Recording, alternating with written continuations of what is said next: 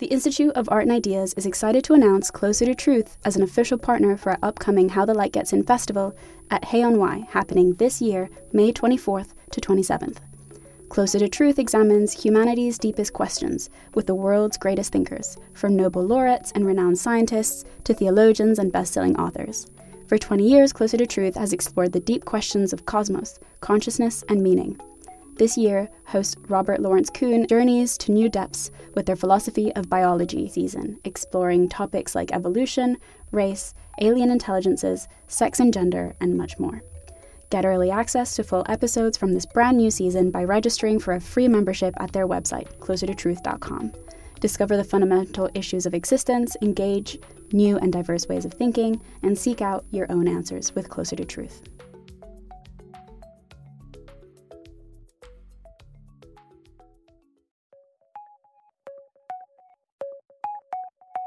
Hello, and welcome to Philosophy for Our Times, bringing you the world's leading thinkers on today's biggest ideas.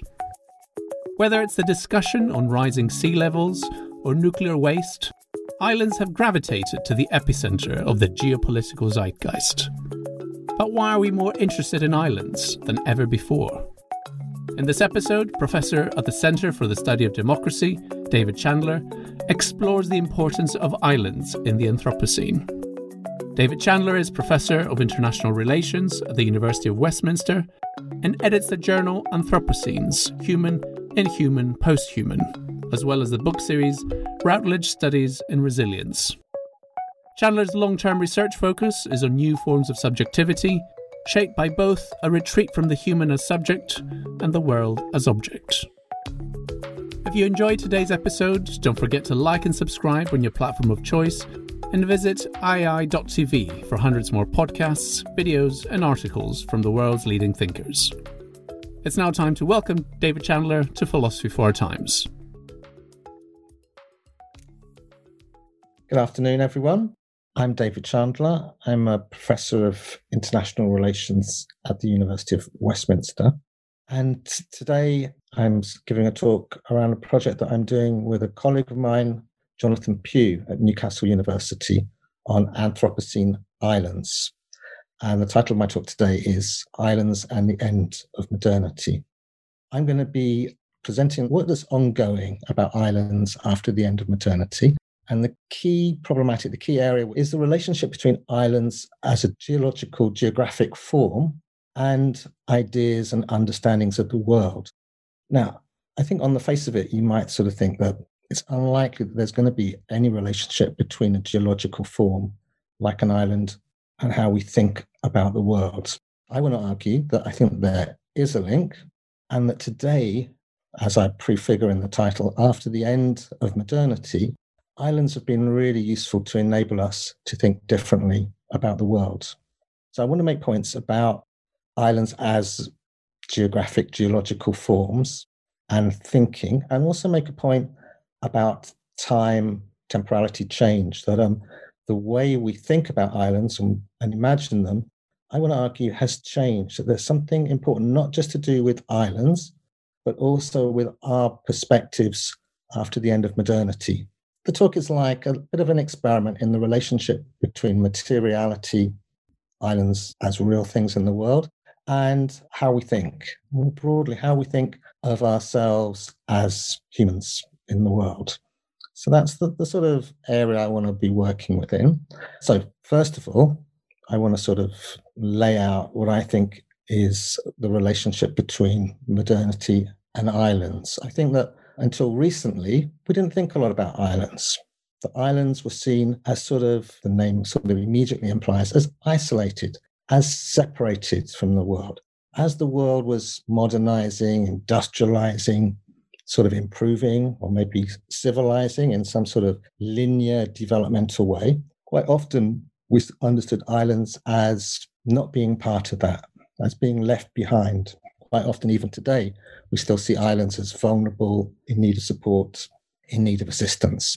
I want to suggest that even within that understanding of islands as backward, as isolated, something is going on. It's not just the materiality of islands themselves, It's also about how we think and how we see and how we imagine the world. And in modernity, we had a very particular imagination about what it meant to be human and what it meant to be in the world. And that imagination, I'll argue, sort of crudely or heuristically, was based on an understanding of progress, an understanding of universality.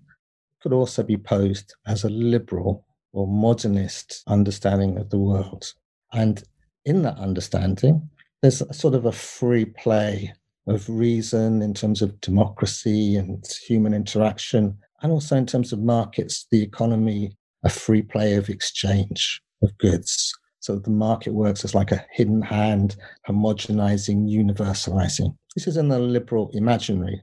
So in that imaginary of modernity and its sort of inner telos, its drive towards progress, if you're a liberal, a drive towards perfection, I guess, always learning, always improving, islands are seen as isolated, as separated, as the product of barriers towards this process of universalizing and homogenizing.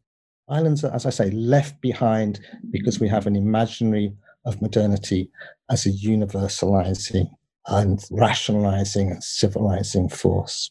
So the point I want to make is that today, maybe we can say in the world of climate change and global warming, maybe some of you have come across this concept of the Anthropocene, the idea that a lot of our aspirations towards progress and towards development have really ignored our relationships with the environment and with the world that we live in. We just sort of took the world for granted. We just focused on human consumption, production, how science enabled us to do stuff, to extract more. And we sort of understood progress as something without limits, and we understood human potential and possibility as something that didn't really have a sort of fixed relationship to the world, that we could always invent more, we could change things, we could do things differently, we could learn, correct things, build more, make more, that sort of thing. So I want to suggest that in the world of the Anthropocene, in the world of climate change and global warming and species extinction, there's a greater sort of skepticism about that universalizing story of progress. That the end of modernity, or the idea that we can't just count on progress, that we have to think differently about the world, about our relationships within the world, that sort of crisis point calls for new ways of thinking. I want to suggest, and the work that I do with my colleague Jonathan Pugh, together we're working on this book that's coming out shortly in a couple of weeks, hopefully, Anthropocene Islands, Entangled Worlds. In that, we sort of look at how islands can be and are being turned to as a resource for other ways of thinking and other ideas. And I think the key point that we want to emphasize is that islands enable us to think differently because they emphasize, or they enable us to think more about relations, entanglements, and feedbacks.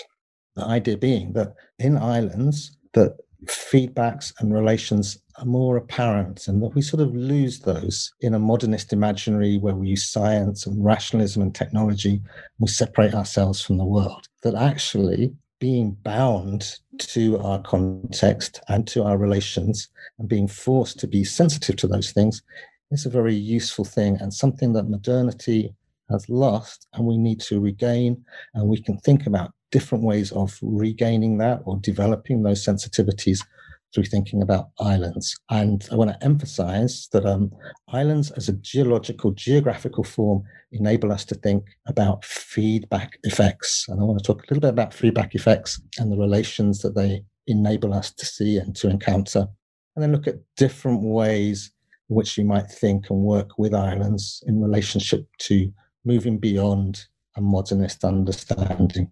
I'm going to call those, and with my colleague Jonathan in our book, we sort of structure the book around these 4 different ways of thinking and working with islands. Resilience, that many people may have heard of, patchworks, correlation, and storiation, ways of thinking and ways of understanding, which hope to go beyond and do things differently than a modernist framework. So just to give a form, a framework, a background to that, in terms of feedback effects, we could argue that in islands and being on islands, that relations, because we're isolated or the world is more fragmented, that we're more dependent upon our context and our sensitivities to context. And possibly one of the most interesting or well-known theorists who was able to think differently through the experience of islands is Charles Darwin. Even though evolution sounds like a liberal modernist way of understanding progress as part of that homogenizing, universalizing idea of development, in actual fact, what Darwin was arguing, that development isn't linear, that development is contextual and is relational, and that species, if you look at different species, birds, animals, cats, a whole range of different species that Darwin looked at through his engagement with islands, he saw that those species developed differently, that there wasn't one inner essence of a species that somehow was essential to it, that it sort of improved throughout time. That evolution was a one-way, linear way of measuring development. So from Darwin's perspective, different islands enable species to relate differently. He says, like, if you put different cats on different islands and you left them there for generations and generations, what would happen is that those cats would evolve differently on different islands, and they would evolve in such a way in those relationships to make them better, more functional, more efficient cats for those particular islands, for those ways in which different species were aligned, the environment, different aspects of nature, different processes of interrelationship. That cats would be different on each island, but it doesn't mean that any cats or on any island are better or worse than any others, but those differences would be products of how different islands were. The differences, in fact, begin to make differences. How does that work? Because of feedback effects. Because cats are dependent upon sources of food, just like any other species, dependent on sources of food, everything else that you need to survive and to prosper, that because each island is going to be different, cats will evolve differently in relationship to other species. And at the same time, all those other species are also evolving differently. So you have an understanding of evolution, an understanding of life that is relational, that is dynamic, where differences lead to other differences through those repetitions of small differences over long periods of time. So we could understand that as feedback effects, and through those feedback effects, continually being responsive to others in our context and in our environment, differences become magnified. That every species on every island becomes increasingly differentiated. And through those processes of differentiation, new species evolve, different differences take on different importances. And you can see life as an interactive and relational process, not based on essences. Nothing is inevitable and nothing is linear. You can see that as a far different imaginary of the world to a flat, universal, homogenizing world of equalizing, the world of the imaginary of modernity, the world of markets and of reasoning and of flattening, where modernity is increasingly understood to flatten, to remove differences. We can understand islands as opening our eyes to other ways of thinking about the world. It's not that islands themselves are different, it's more that they provide a gateway into different ways of thinking. And with the perceived crisis of modernist ways of thinking, with climate change, global warming, we're increasingly, so we argue, we're increasingly drawn to learning from islands or thinking through and with islands for different imaginaries, different ways of working, different ways of understanding. So in our book, as part of our project, just as beginning to outline and to explore these issues, we look at 4 different ways in which historically, socially, people have thought with islands in a different way. So the first aspect we could call resilience, and people have different, every concept, every word is interpreted differently, but we would understand resilience as a challenge to traditional top-down command and control ways of regulating, where you gain knowledge in a centralized way and you try and sort of produce more, improve things, develop things, add to scientific knowledge. That resilience seems to be a more relational thing. It's something where it's not an essence of an entity. It's about our relationship to problems. That when we're thinking about resilience, it's who is resilient to what, in what context, in which ways? What does it mean to be resilient, to sort of be able to cope. People would argue that resilience is a way of more working on ourselves, being able to adapt to problems, being able to adapt to difficulties and adapt to change, not just sort of seeing problems as immediately amenable to a scientific solution. A bit like traditionally we would like build walls against sea level rises or develop new antibiotics against bacteria and illnesses.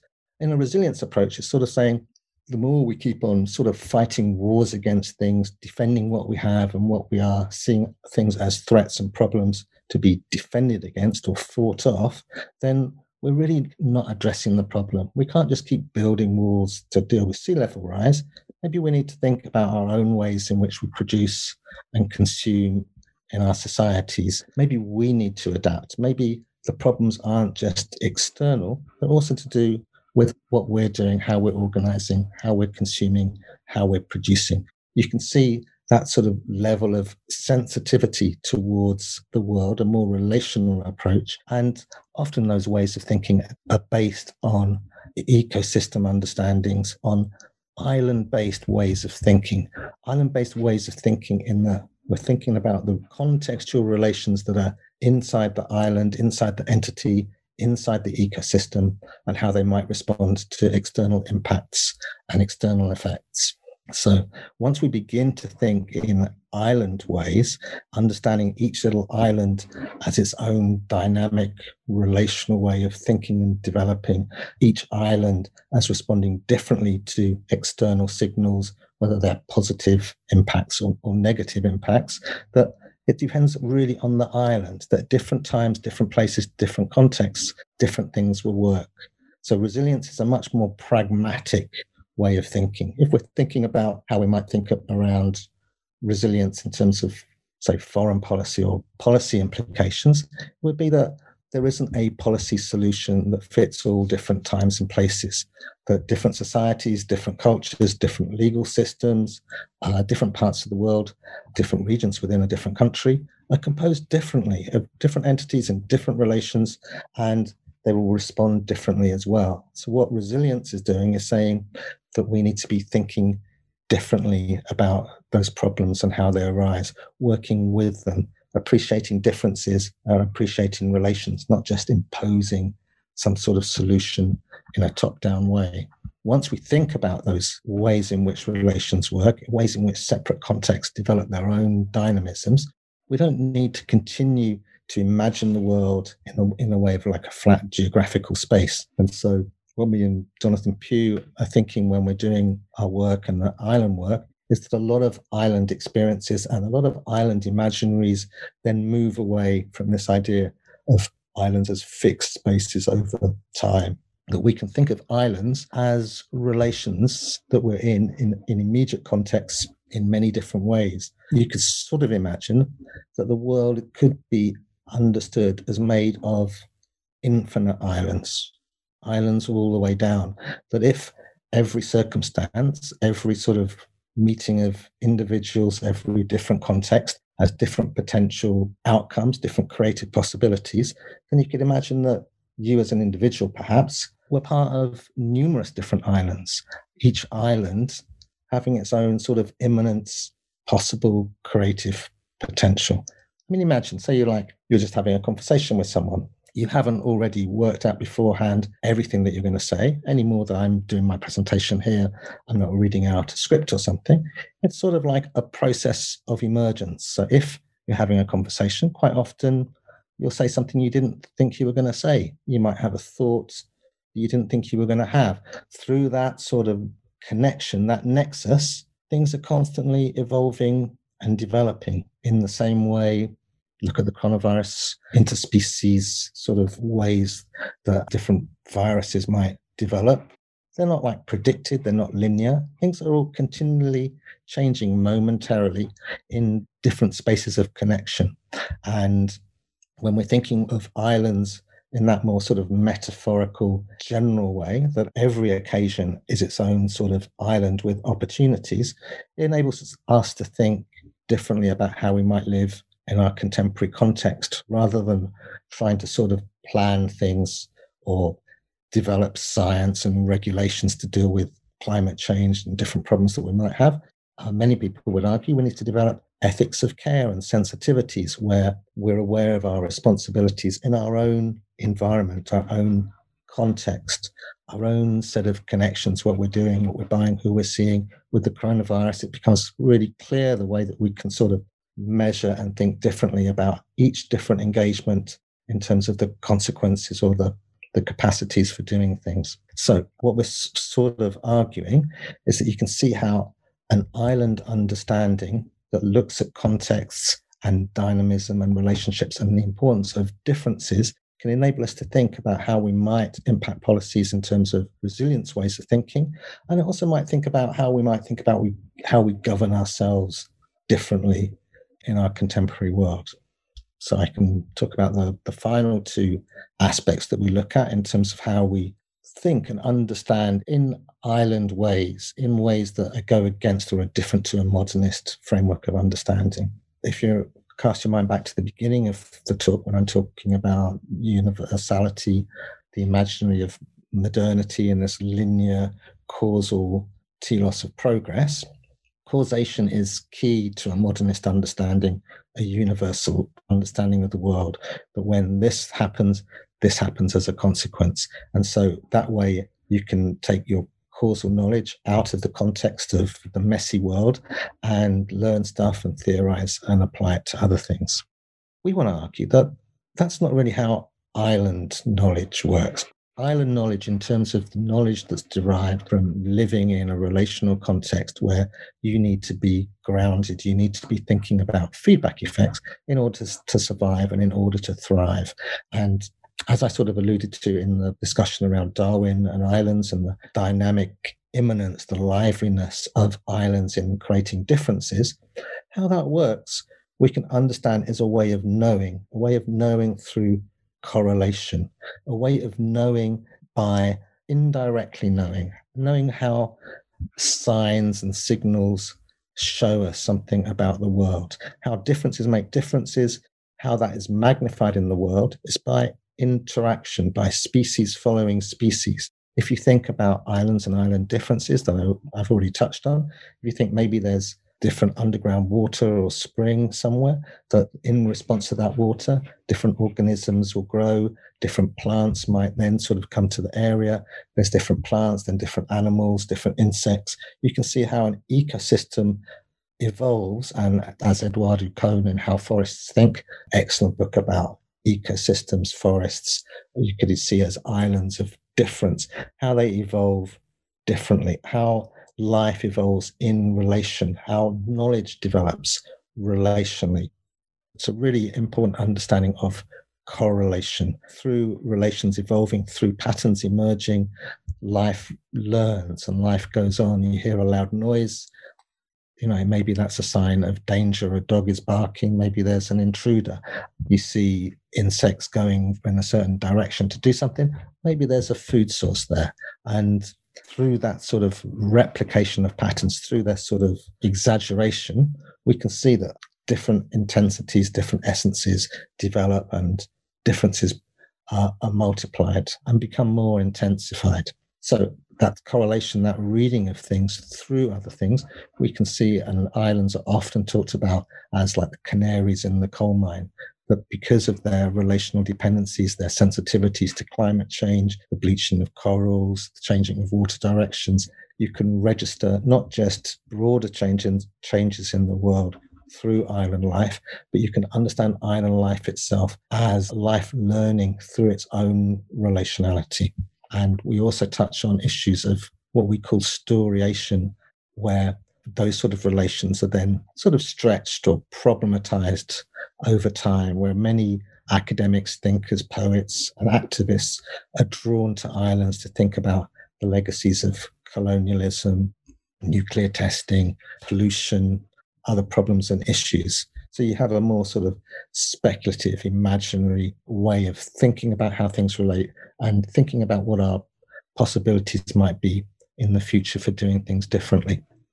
Islands have come into their own after modernity. But interestingly, islands are a good example of areas of that were seen as not important, that their importance becomes reversed, that they're brought back in, that things that we thought were sort of backward about islands, those sort of relational dependencies, their sort of like refusal, in a way, we could say, their refusal to be homogenized and universalized, now seems to be telling us that there's other ways of doing things, other ways of thinking, other ways of being in the world. And the aspects that we draw on from islands, as I said, are really about sensitivities, about awareness and attunement to our relational being in the world, which seems to be much more important today now that it seems that human hubris, human ideas of being separate from nature are continually questioned with climate change and global warming. So islands bring us back to being in the world, to being related in the world, to thinking about how we might be sensitive to feedbacks, how we might understand ourselves differently, and how we might develop a different way of thinking, knowing, and a different way of ethical being in the world. So as I said, that's not purely because of islands. It's also because of the moment that we're in, that we're driven to search for geological forms that enable us to visualize how it might be that we can think about these sort of attunements and these sensitivities, other ways of creatively thinking about the future and doing things differently.